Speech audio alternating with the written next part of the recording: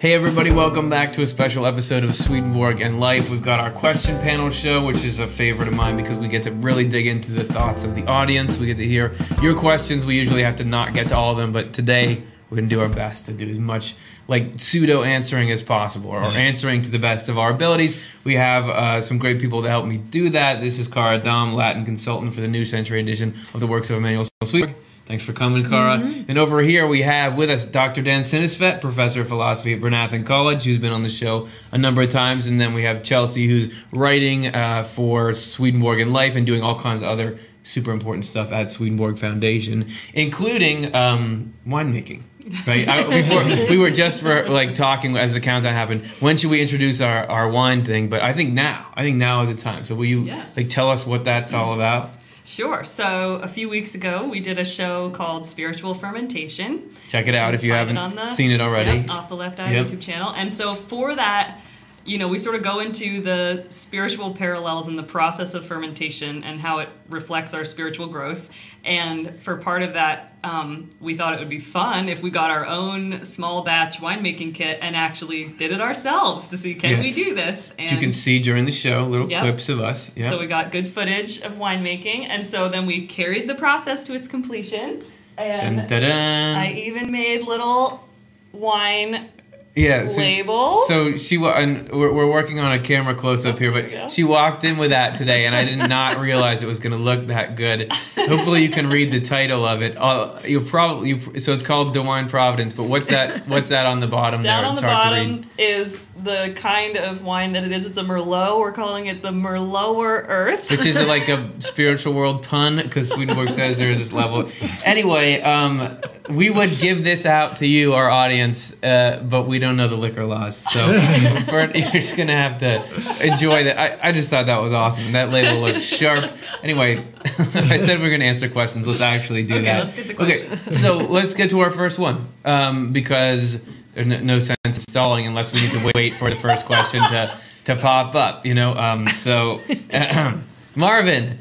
So are we to transform our ego instead of destroying it? Now this, I think, is relating to the show that we just did, which we did a show called The Infinite in You, which is basically the dichotomy between our sense of independence and this connection we have to the divine. So there is this part of us that's like fiercely independent and tends toward negative behavior. Is the point to destroy it, or is there another path for us? So I guess I already called on Chelsea about the wine, but Dan, do you have any thoughts on that as a topic? Yeah, I would say the point is not to destroy it. Mm-hmm. It really is supposed to be a gift, or ego in the sense of I feel life is my own. If we're made in the image and likeness of God, and God is a self, or is the self, then we have an image and likeness of that. We have the representative of a self, I would say, or an as of self. And that's something we're supposed to enjoy when it is rightly ordered. The affection for it is rightly ordered. When it's, to use a spatial metaphor for something that's spiritual, when it's lower here, and love of the neighbor and love to the Lord is higher than that. Yep. So I think transform is a good... Because the reordering is actually a change in the form. So transforming to reform, I think that's a great word for it, actually. So, Cara, what is that? What is that transformation? Like, what is it? How do you transform an ego to get it to the right? What do you call them? Latitude, longitude. Well, I don't think you can destroy the ego. Right. It's essential for your existence. Just like Dan said, the sense of self. But every time that you choose those higher loves, love to the neighbor, love to the Lord, that is starting to flip it right, so that the sense of self is serving those other loves. It's not reigning over the other loves. It's like incremental change. Right? Incremental change of choosing, of shunning evil and turning to the good. Easier said than done. Right. Chelsea, do you have any Yeah, there's Because you put a lot of writing time into that episode that we just did, The Infinite in You. So I'd love to hear what else didn't we get to say about it. Something we didn't get to say is the sort of biblical imagery that is that portrays the doctrine of the proprium in the Word, and part of it is flesh. Flesh is this idea of it can have a positive spin, which is a proprium that's been brought to life by the Lord, so it's turned right side up, or flesh can be the complete, not good flesh, like the, there's scriptures that talk about flesh in a really negative way. Sure, and Peter Rhodes in that episode said, he quoted from somewhere, take the heart of stone out of you and give you a heart of flesh. Heart of flesh, right. Mm-hmm. And so if you think about, like, if you were to destroy your ego, it would be like having a body made of flesh with no bones. Because Yes. your ego, the proprium is the bones, like, and the is it in Ezekiel where there's the valley of dry bones and they get added flesh to it? That's that proprium being brought to life, so the Lord's life flowing into it and it being raised up. And that's also why Jesus says, you need to eat my flesh. Like the sort of intense words that he teaches his disciples, and they say, this is a strange teaching. Did you mean to say, eat my flesh? Right. He means that all real life is from the Lord.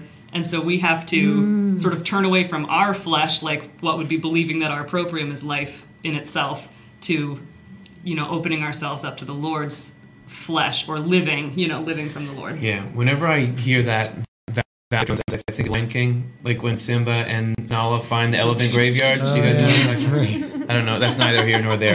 All right. I was. Can I just add one thing? I think that's a good question, because I think there is associated with certain religions or spiritual processes the idea that you do need to absolutely extinguish the self and sort of all sense of yourself.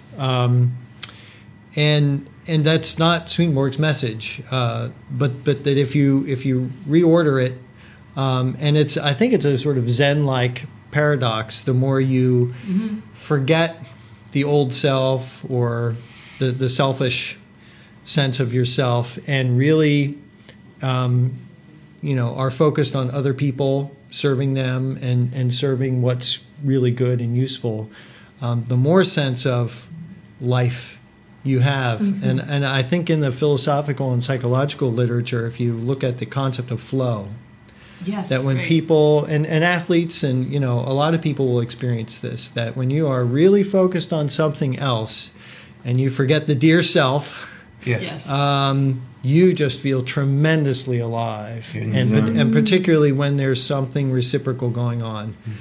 So for me as a professor, when I see the light bulbs going on, my students are saying, oh, you mean that's what this means? And I say, yes. And I am complete. I don't even exist to myself. But boy, do I feel alive when I'm doing something like that. It's a great example of it. It's not any longer about, here I am, professor, there's student, how am I performing, how do we all... You're focused, looking at the transfer of idea. Yeah. You're just captivated in the moment by that.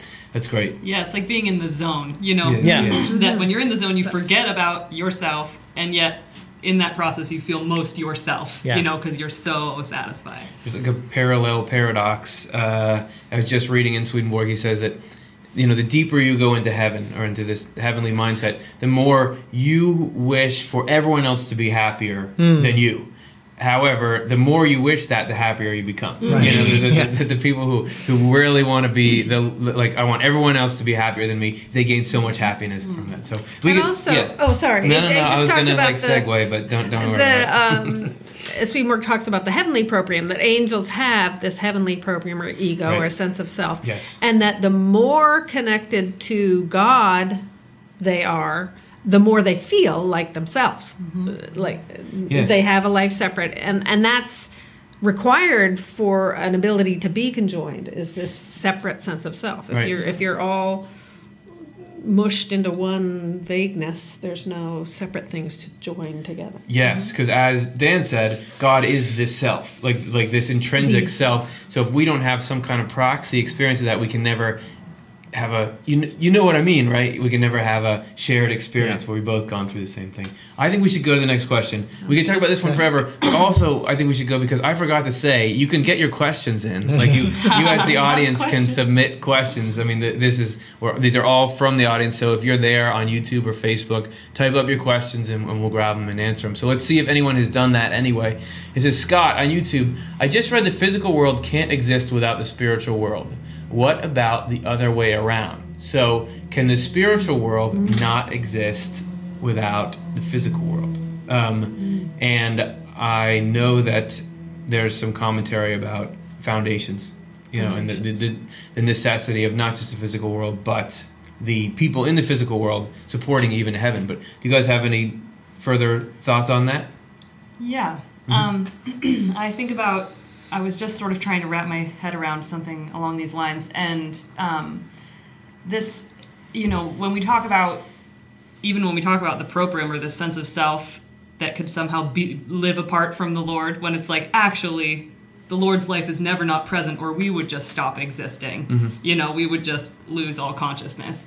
And so even in people who have turned away from the Lord is still giving them life to get the experience of existing. And in a similar way, like the Lord is the infinite, and you'd think, or he's the uncreated, the uncreate. And so, but that the Lord is always creating. That's like a part of who he is to create the finite universe. And so, in a way, the Lord would never want to exist apart from having a created universe that he could have a reciprocal partnership with.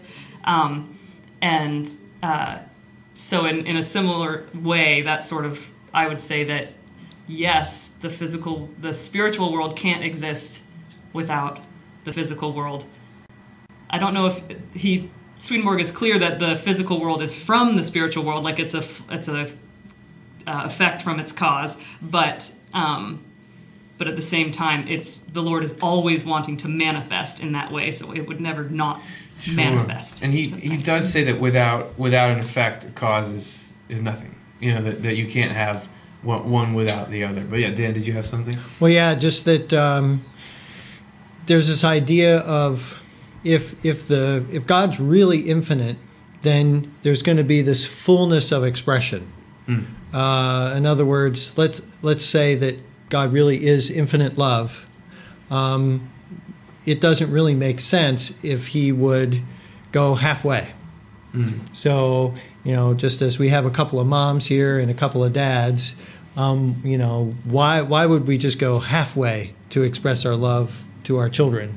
If we really felt that love, then we would not just think about helping a sick child or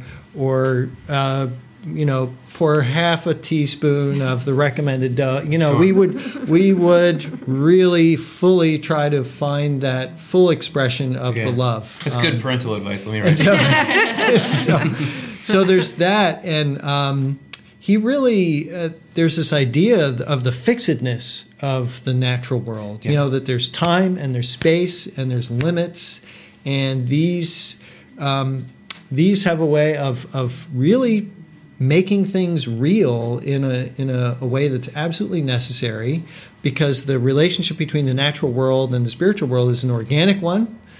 One influences the other, cause and effect. But what happens down here in terms of the vessel or the bowl, does affect how the inflow is being received, and there are passages in which he uses some philosophical language to say, well, I'm the spiritual world and just sort of thinking about things or willing them but not really doing them.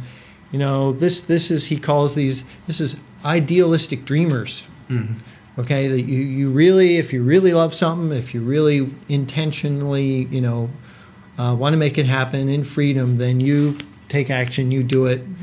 Just as the Lord does too. He, is totally acting all the time, right down to the natural. Mm-hmm. And you think, why don't we just suck everybody out of earth and put them all in heaven? Why don't we all go be in heaven together? But Swedenborg says that actually angels, you think of angels helping us, that's what they're doing. But actually, we are also providing a service to angels because Right. we are sort of the termination of their thoughts. Like we're sort of the bottom level. He cites a parallel to this in the nature of biblical correspondence. Yeah. That the natural sense, the outermost level, is necessary to hold the ones above it. And he describes the physical world sort of like skin. That without that, you can't have these higher levels. And as we were discussing, we were writing this last show.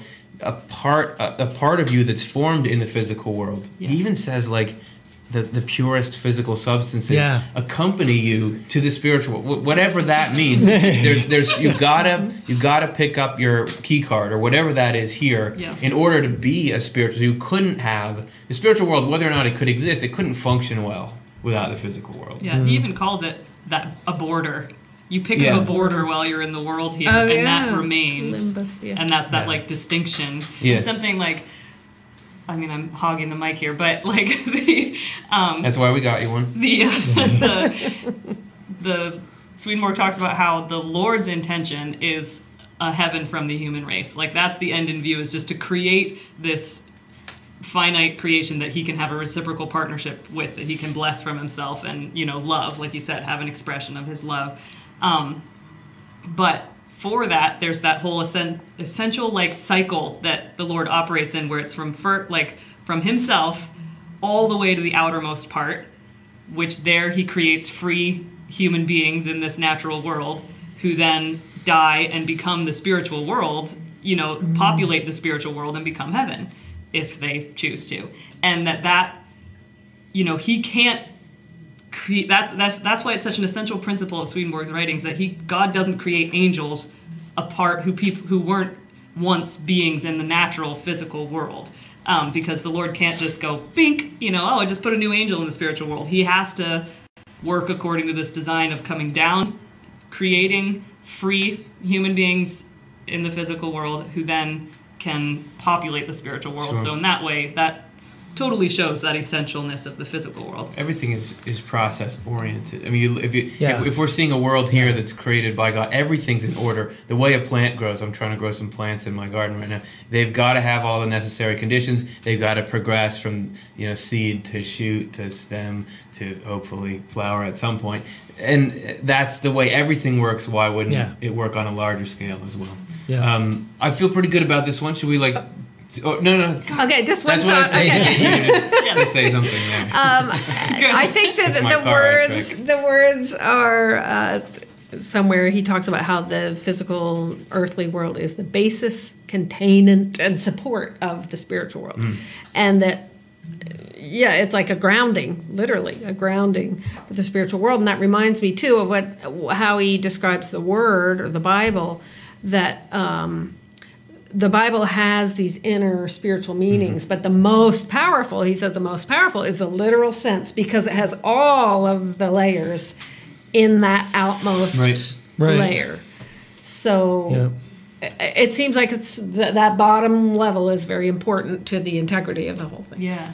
Good. So it makes us feel good about inhabiting it for a little while. Yes. Right. It's very useful. Yeah. All right. Let's see who else has got something for us. It says Shelley on YouTube. How do our loved ones who have passed feel when we cry and mourn over losing them? And I see an asterisk by feel there. I'm not sure of its representation. So, what do you guys think? I mean, this is a pretty important question. I mean, anybody who's got an interest in spiritual world kind of stuff has got to also have an interest in reunions and partings. Mm-hmm. So, how does emotion carry from one side to another?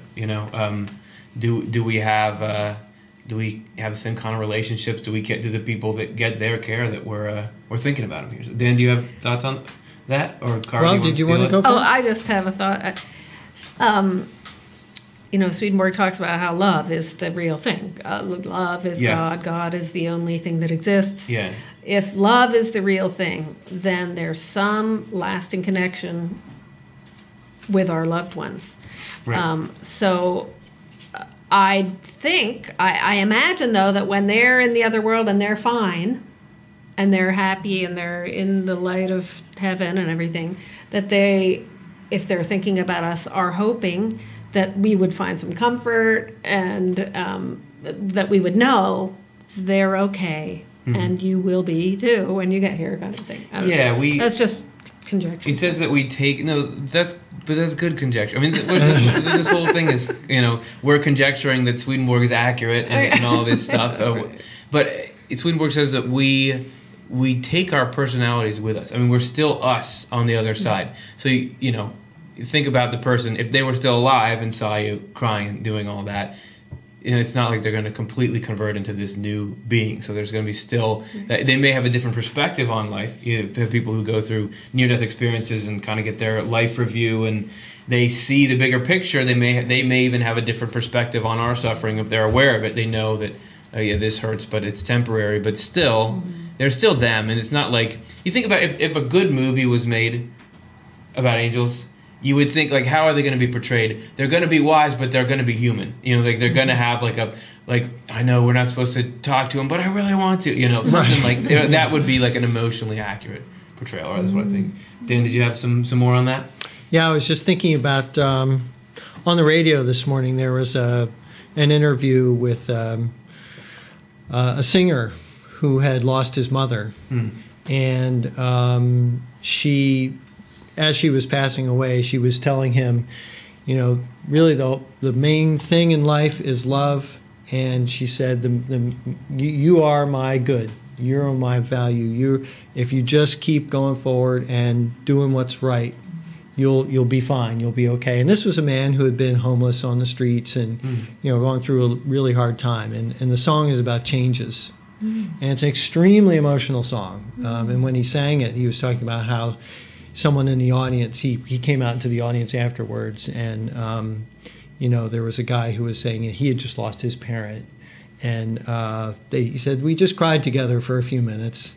And if there's that's an expression of affection, and affections are derivatives of love. And even though in philosophy there's this big debate about whether love lasts or not, and now love has a lot of different meanings and connotations to it. Sure. But Swedenborg is really clear in that love is not a psychic state that is an epiphenomena of your electrochemical neural reactions or something like that. Yep.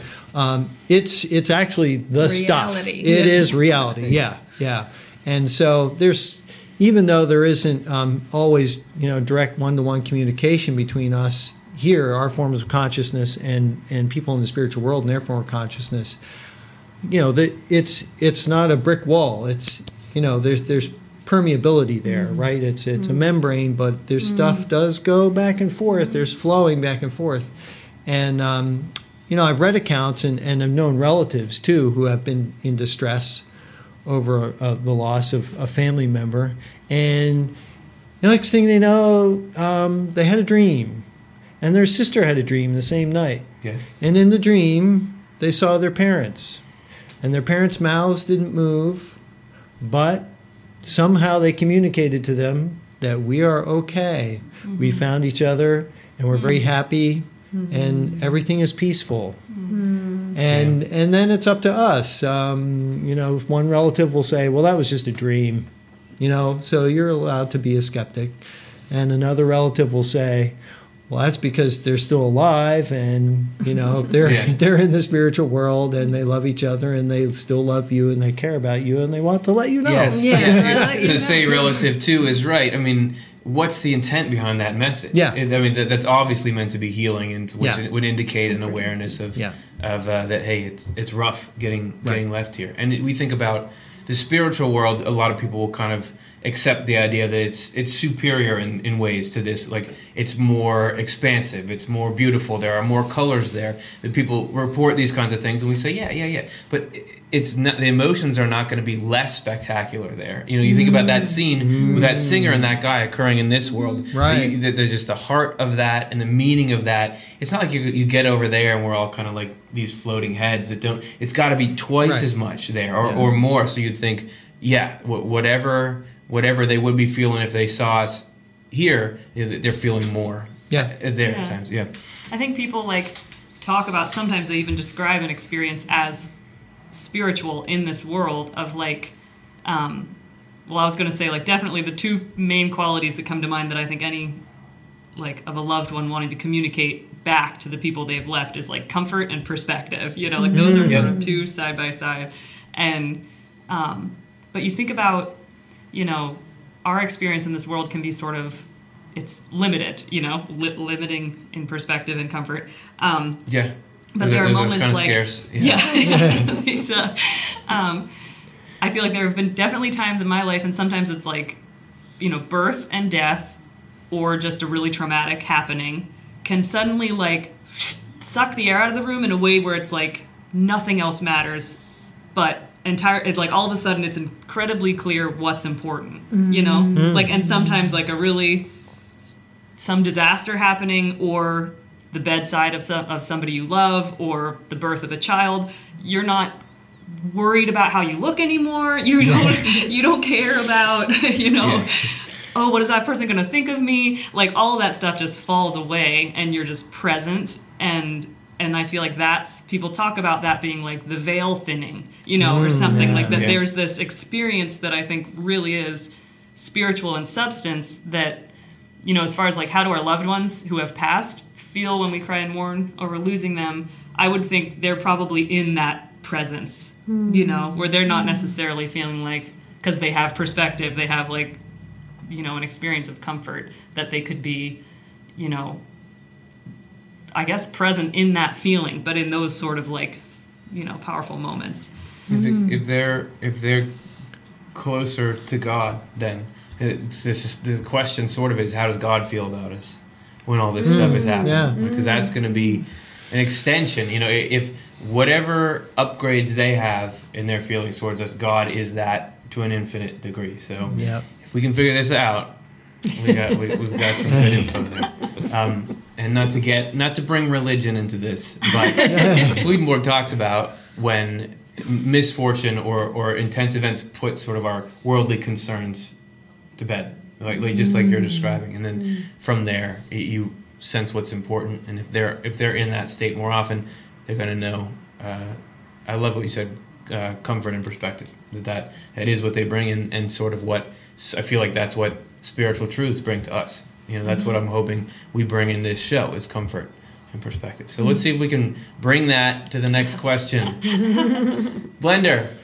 What's up, Blender? Blender's been a fan of ours for a while, or a friend, or whatever we want to call him. What part of Swedenborg's teachings do you have a problem with or resonate with the least? How do we not throw the baby, throughout the baby with the bathwater? Yeah, and that saying came from the Middle Ages, when the bathwater would get so dirty because people bathed like once a year that you like couldn't see a baby if it was in it.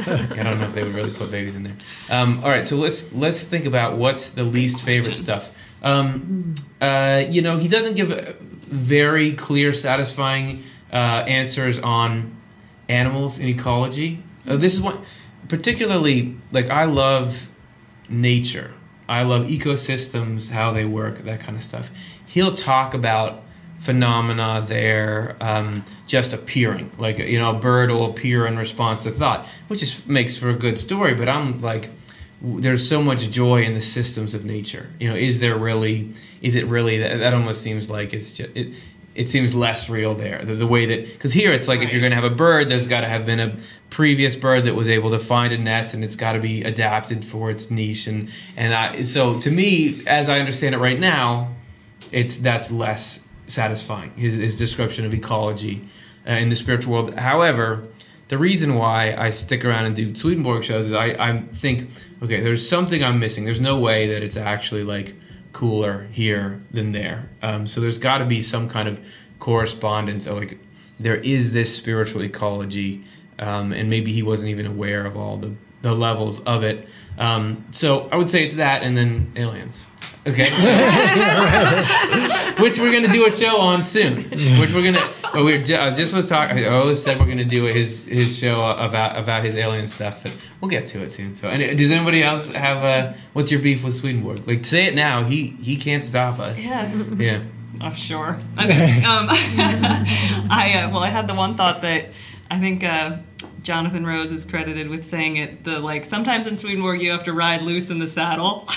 You know, sure, you gotta just like, all right, get over these bumpy parts or something. So one one area where I have to ride loose is around, I mean, there's a lot of, it has to do with like gender and gender distinctions, and I think there's, a long history of the human race maybe using gender discrimination in a negative way, but I don't, Swedenborg's not saying, oh, well, their gender doesn't matter. He's very clear about sort of these distinctions between the genders, and he even amplifies it. Definitely. I mean, right, yeah, you're male and female after in death. spirit. Yeah. Yep, and but part of one of the teachings that comes down to is this idea that in a human, the spirit comes from the father, and the hereditary evil comes from the mother.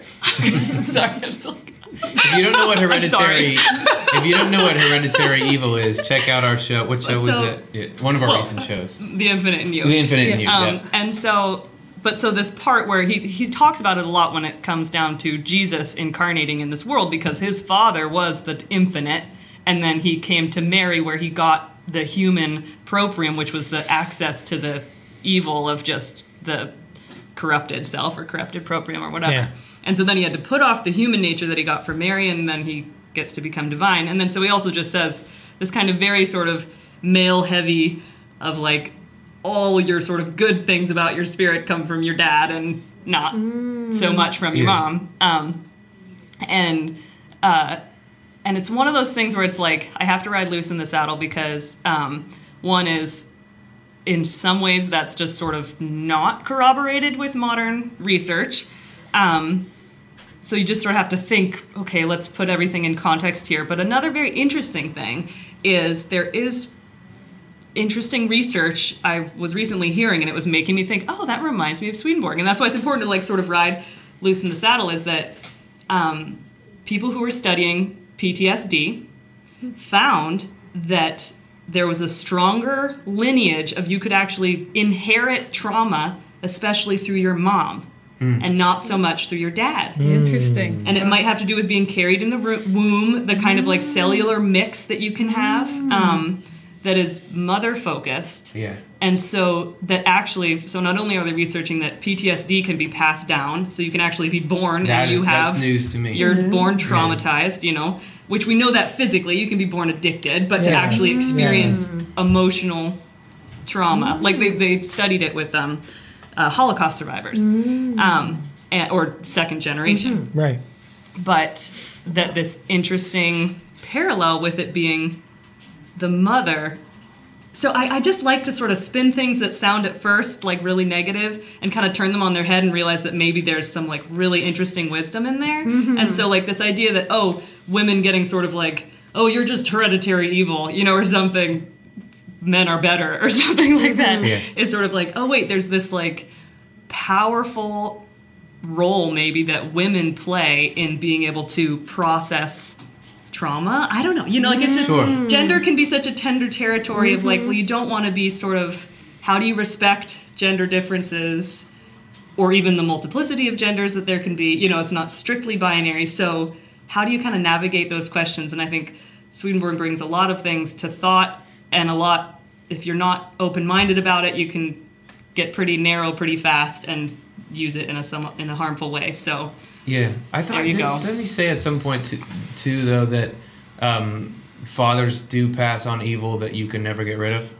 I think he talks about the soul it being in the sperm, that you but I didn't get the idea that you get no heredity from your that you father. can because otherwise I've been stressing about nothing, But I think that it's you Jesus from could your parents, grandparents, Yeah. So the good news is we're all disasters to our children in our own way, but in anyway, our own unique way. Yeah. I just have to say there is when you're reading Swedenborg, probably the parts that I resonate the least with are these little sentences that'll sort of pop out at you, and you're hold on a second, that's not true. It's patently not true or something. Yeah, but I think if in context and held in balance with other right. things. Well, I think when you say ride loose in the saddle, it makes me think of if we had a fifth mic here, and there was Swedenborg. Even at the time he was writing this, would he say, "No, that's not what I meant by that Latin phrase"? It actually means anyway. Dr. Dan, do you have Well, I was. I mean, On your topic, I was struck by in reading his work on married love or conjugal love. There's a sentence about, out of all the things that the Lord created, none was created more perfectly than woman. I think, well, as a man, Right. that's So I mean, it You goes get Jesus. It goes both ways. It goes both ways. Right. No, but. Well, he does, and he also says that without a woman, a man becomes stupid and arrogant, Right. and so it's like pick what you want to be offended by. Right. Yes, exactly. Yeah. But Equal opportunity offender. I was going to say to get to the question. When I was pursuing philosophy, my degree in philosophy, and looking at passages in philosophy, in the writings, the Heavenly Doctrines. He has lots of negative things to say about philosophy, and more negative things than positive things. So that that didn't feel quite affirming Totally. to me. But I think one of the things, like you said, if there was a fifth mic and he was here, he would say, and I can tell you this from a student's perspective, he would say, well, I'm already doing my best to explain very complicated things as simply as I can, and I'm already heavily qualifying almost everything that I say, and people are still really struggling with my sentences and my paragraphs and trying to hold all my ideas together in connection. And so I think he would say, well, yeah, if you keep reading, or if you read more widely or things like that, you'll find that the ideas it rounds out. Yeah.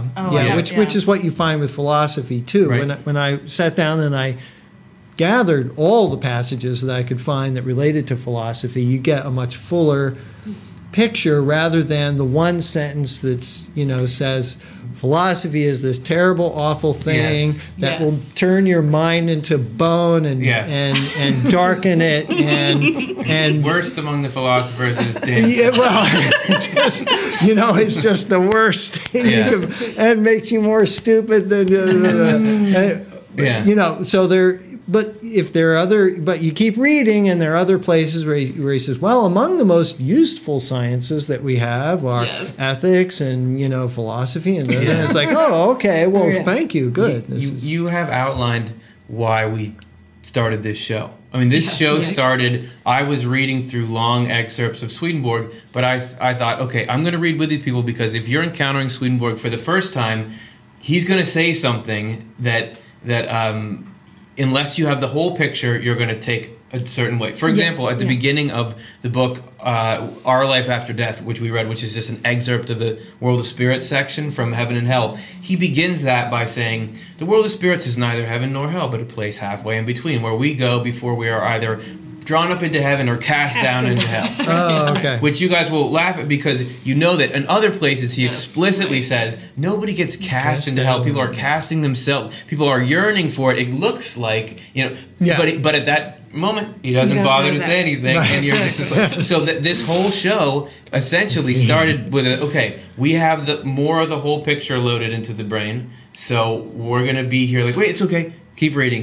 So anyway, Cara, do you have thoughts on the worst of Swedenborg? I guess in general it would be,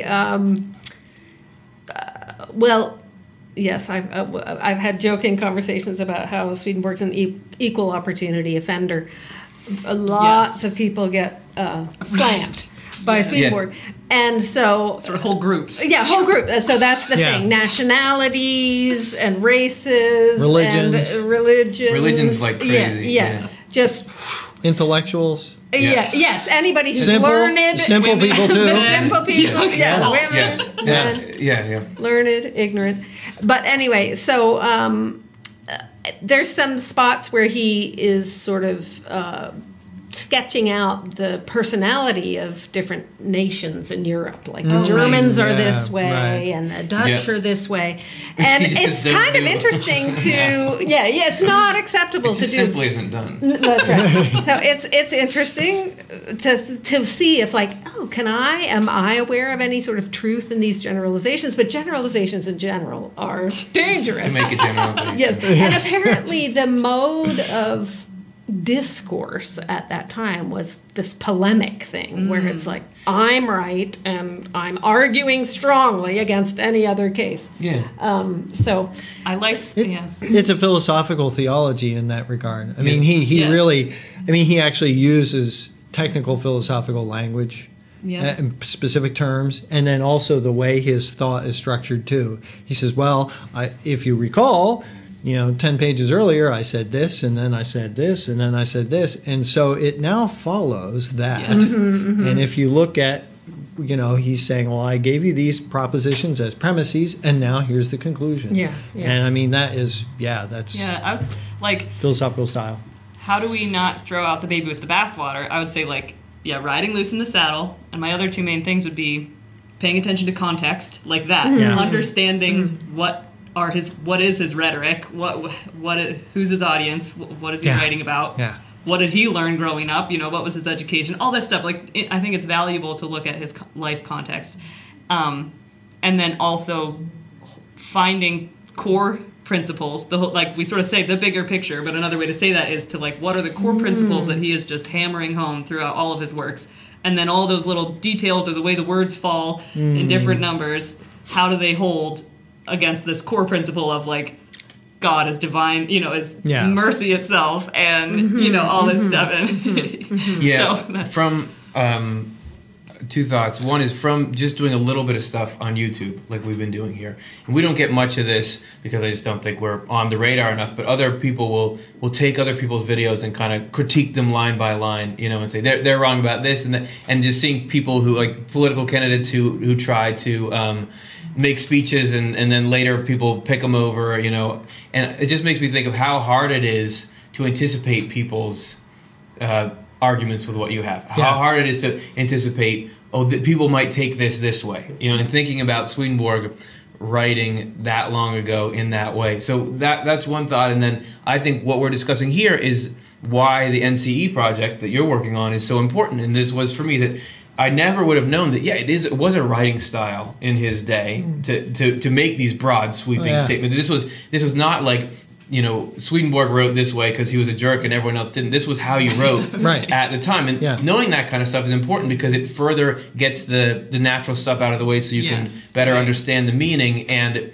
to me, like, barely anything phases me in Swedenborg because of riding loose in the saddle, or just I've found such beauty in the whole picture that when something goes against it, I just give it the benefit of the doubt. Like, I'm going to figure the reality behind that is cool. There's no way it's not cool because God is the smartest, most loving thing. There's no way. Someday I'll get perspective and comfort. Let me say that the stuff that I used to most dislike, like that none of our thoughts are our own, those kinds of things, those are my favorite now.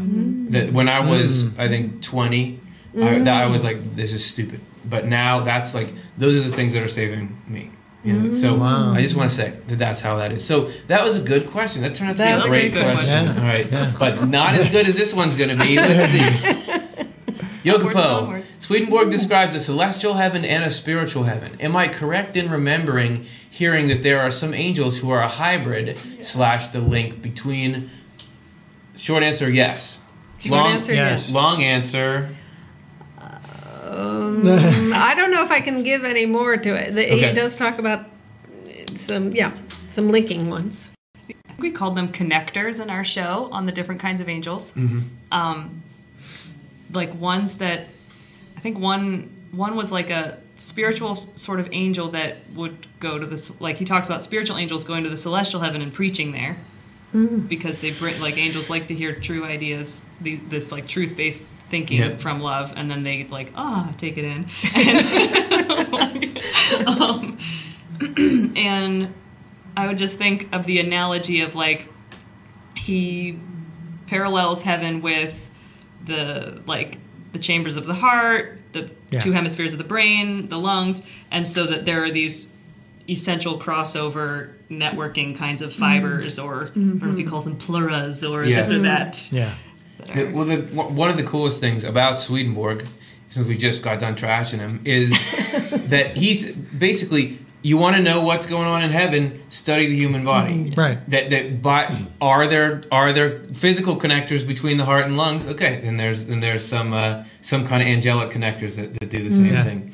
I was just going to say, did you use the term connectors based on any current literature, or I can't remember now, but I remember that he maybe describes that in a couple of numbers or something. But and we ended up calling them connectors, I think. I can, because isn't there Malcolm Gladwell or somebody like that has written about these people who they Tipping Point. Maybe that's he wrote a book called The Tipping Point, and there's the mavens, connectors, and influencer or salesman people or something. Yes, because so there are these, again, like the human body. We tend to specialize in certain functions, and you can really see this in our organizations too. There are people that are very good and very focused at. This I'm doing this, and don't interfere. Don't. Okay, so. And business people recognize this too, because they'll say, well, this is the silo problem. So we've got marketing doing just marketing, and they're like, well, don't tell me about engineering. Right. And engineering is saying, well, I'm working on these circuits. Don't bother me with how we're going to market this or advertise this. And then you've got the the people on the shop floor who are actually constructing the thing, and they're like, no, we don't care about accounting. That we can't think about that. So this is the silo problem, and so you can picture these concrete silos, right? On a farm, and they're not connected to each other, and that's a real problem. Yep. And so it's really important. It turns out there are these athletes too, actually, who they're not particularly good at scoring or rebounding in a basketball game. Yep. They can pass. But it turns out they're very good at passing, or they're very good at, what they call the locker room, the inspiration, the team spirit and things like that. Oh, that's awesome. And they just connect. They'll, so if you're the center and you're the forward, then they'll say, well, I'm this little guard. Well, you guys are bigger than me, but I can help you guys work together, right? Yeah. So that very apropos. We're in the midst of the NBA playoffs as we speak. And I have a friend that his whole life is connecting. Okay, that really is. I mean, he gets paid to do that. He's a hospital chaplain, but then he connects people in his ethnic community with people from other ethnic communities, and then he connects people in education with people in medicine, and then he connects people with this business program to nonprofits. I mean, he's phenomenal. I mean, he really is a connector. That is his specialty, is not having a specialty. Yeah. It's just connecting people who do have specialty. And I was saying that you can look at the human body to learn, but you could look at the human race.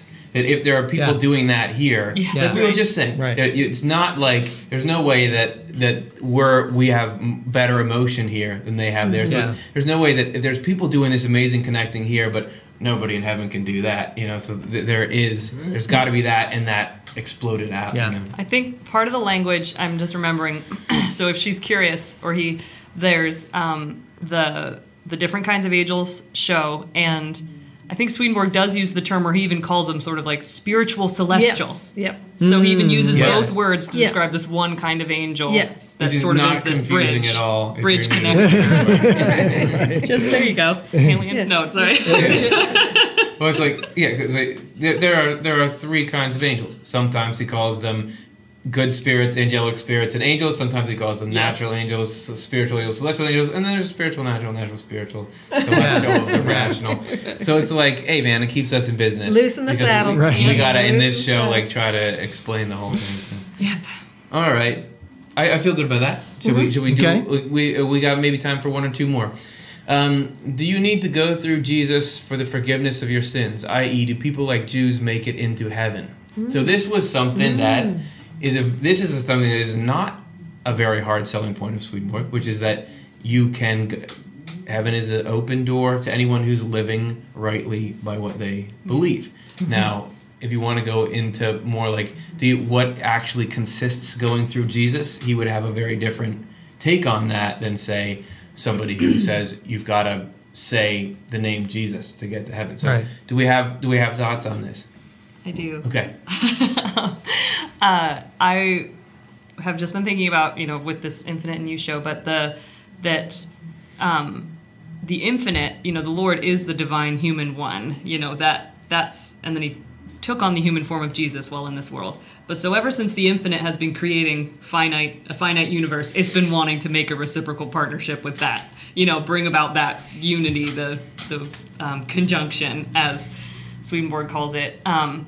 And so that's been happening ever since anything's been created. The Lord's been wanting to close the loop, and so Jesus, in our Why Jesus Was Born episode, we talked about how the Lord coming into the world then was to clear the connection a little bit more, was like to clear it up. It had gotten totally blocked basically, and needed to have this, rewiring happen so that we, his finite creation, could have access to the divine human one who is the infinite, to be able to connect. And so, in the way, so Jesus' work in this world was sort of an essential thing that sort of cleared up spiritual blockages type stuff. You can listen more about that in the show. That's a technical term. Yeah. But I guess what I mean to say is that, that love has been trying to connect with people, and that even Jesus was just trying to it's not sort of discriminate against other religions, you need to be Christian. That's not what Jesus was saying. He was just wanting to redirect people to love, what it really means to love. And so he embodied that love. Right. And so, but it's really about connecting to love. Yeah, I was going to say he made a point of going to the Samaritans, going and telling, you got to reach out to the Gentiles and things like that. And I would say, yes, in our part of the world, actually, this aspect of Swedenborg's message is a big selling point, that it's much more inclusive. But in other parts of the world, it could be a stumbling block. Yeah. I mean, because, if you're really fighting with your neighbor, you really have a lot of hatred for that other person, then you would actually prefer that they not go to heaven. Yeah. But I think that's to me one of the, if you're really honest with yourself, that is one of the great aspects of New Church theology or Swedenborgian theology, is that it really challenges us where we need it the most. Mm-hmm. So if if you really would, have a beef against somebody else, Swedenborg's message is actually they're going to be in the life after death along with you. Yeah. And you'll be a lot better off, and they'll be a lot better off if you really learn how to live with each other here now, down on this plane. Yeah. And strive for peace. Doesn't sound so bad. It sounds really good, actually. And that inclusiveness, not everybody on YouTube likes that, Oh, yeah. So that's true. Cara, did you have thoughts on the whole subject? Amen, everybody. Yeah. Amen. I have one final thought. Sure. Which is part of the package when Swedenborg says that people of any faith can go to heaven, is the what you might say, the functional use of truth. True ideas is meant to connect you to love. And so, Jesus coming into the world, he was just embodying Jewish scriptures. He was just trying to, his whole purpose was just say, hey, when you live according to this faith, it connects you to love. Isn't that great? You guys maybe sort of forgot that that's what the purpose of this was. Yeah.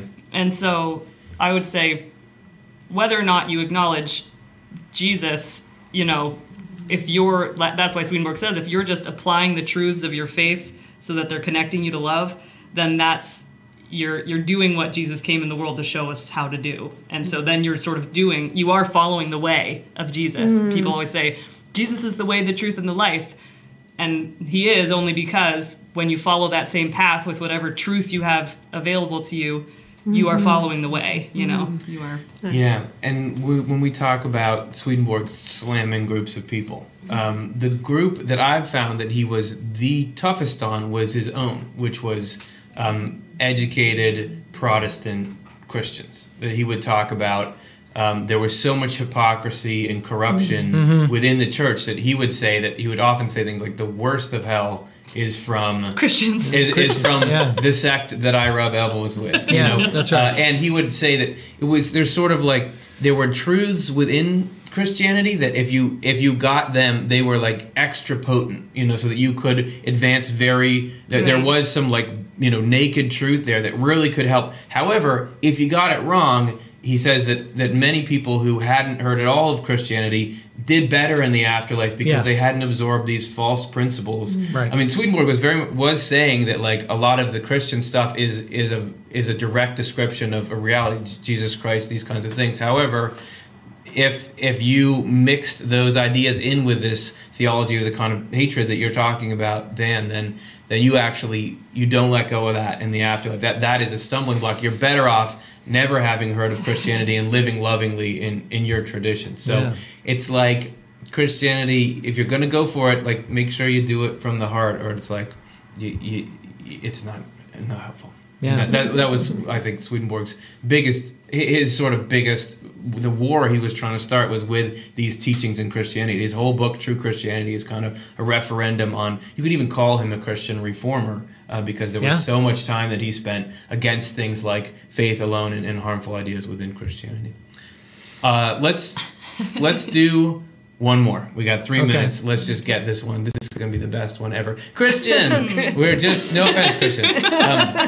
How can drugs alter or help people spiritually? Many people talk about what the amazing things they've experienced from them. Amazing spiritual things they've experienced. Yes. Okay, so I would say I don't know of any direct commentary by Swedenborg about substances, and people have made accusations that he was using, but I haven't come across any like reliable documentation that shows him like, using opiates or anything like that. So I just want to start off with that, and then I want to get your guys' thoughts, and then I'm going to say mine.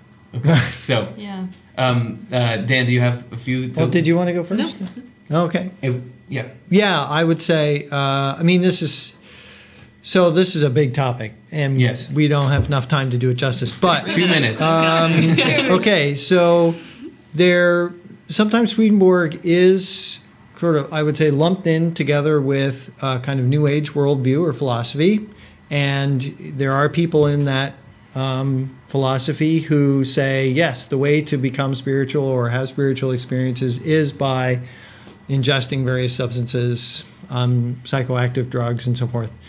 The literature that I've read on people who have tried that, and I'm thinking of scholars like Huston Smith, who is a philosopher, religion scholar, but has also tried some psychoactive drugs. They've said there's a qualitative difference between the kind of experience that they've had using drugs and what they would call a genuine spiritual experience. I can't testify about this personally. I've had some spiritual experiences, but I haven't tried any psychoactive drugs myself. But based on what I've read, there seems to be qualitative differences. And there's a great discussion about cleansing the doors of perception and Aldous Huxley, and there's a body of literature on that we could dive into at some point that would be useful. Yes, I think that's great. A great way to frame it. And my guess is that there's probably general truths about it, but there's probably not definitive answers. Like there's never a situation in which you can get a benefit from substance X or something. Like I just think about even like antidepressants, those kinds of drugs. Right. There's times when those are overprescribed and they're not helpful. There's other times when it's like, because of your pre-existing chemical deficiency, you need this just to get to normal. Yes. Yes. So there's problems. Right. So I don't think we'd probably come down hard line either way. When Swedenborg talks about spiritual growth and development, it seems to be like that is developed through rational sort of day-to-day action. Like that's how you. So I would. He didn't. It wasn't like his spiritual experiences were what did it for him. It was this process of regeneration. So I wouldn't think that he would say you can take. What's that? Ayahuasca. What's that thing? Ayahuasca. So you can tell I'm hip with the drugs. You can just take that and then that will regenerate you. But I can't say for sure that it's like nutrition. Like iodine if you got too much of it, don't take it. How would I know what each person needs individually? So Chelsea, do you have? I was reading recently about how Swedenborg says that part of what's unique about human beings is that we have a spiritual mind and a natural mind. We have a mind that is suited to the physical universe, and part of our mind is suited to the spiritual world, and so those two, and what he says about how the physical world connects to the spiritual world is by correspondence. That's actually, he says that's the only means of conjunction. It's like, that's something to think about for a while. I was like, what? But that it's by correspondences that the physical world connects to the spiritual world. And I think if you have a psychoactively triggered experience, there's always this, discussion around our spiritual experiences. Is there some neurological reason for them happening, or do they happen apart from any neurochemical whatever that's going on? It's like, I would just think that idea of correspondences of, like, if you were having some sort of spiritual experience from a psychoactive drug, is that experience corresponding to what a genuine spiritual experience is? Right. Like, is it sort of, is it a reflection of it?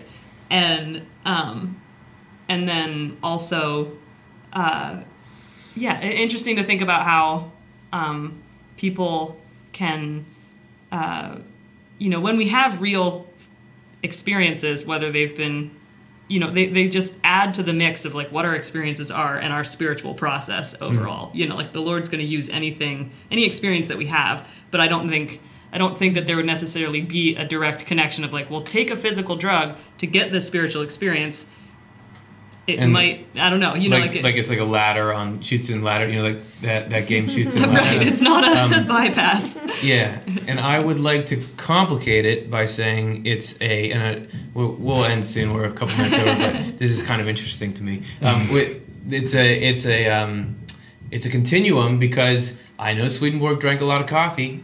Right, that's a substance that has an effect on the brain. When he was writing, I heard that when he was, like, really in his writing mode, he would just, like, eat sort of rolls and milk and coffee, and, like, that was what he did. So anyway, it looked like you were going to say something. Well, I was just going to say part of the answer to this question hinges on the definition of the word spiritual or spiritually terms, and so not to dwell on that too much, but there's a spiritual experience in the sense of a paranormal experience, something out of the ordinary, okay? Yes. And then there's a spiritual experience, putting the emphasis there, because repentance is a spiritual process and experience. Right. Yes. Forgiveness is a spiritual experience, right? I mean, these are, consciously, intentionally choosing generosity over greed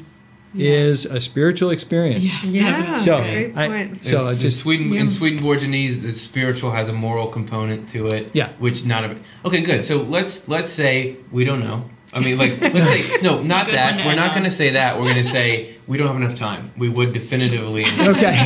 Did you have anything? Then we're gonna go. Thank you. This was a lot of fun for me. This whole panel discussion. I really appreciate you guys coming out and doing that. Hopefully, everyone at home had fun, and that's it. So we're gonna. Just kidding. I got a note that we're supposed to talk about the 100th episode. So the next Monday we're going to be filming a show in front of a live audience, like real people in the room with us. And you could be one of those people. There's the info there. We're talking about the campus of Bernathen College, which is just north of Philadelphia. If you're in the area, come on out, hang out with us. It's free. There's no charge. We're going to be celebrating almost 2 years of this crazy show. So that's going to be fun, and we'll see you guys there next week. Thanks again to the whole panel, and hope to see you guys there live.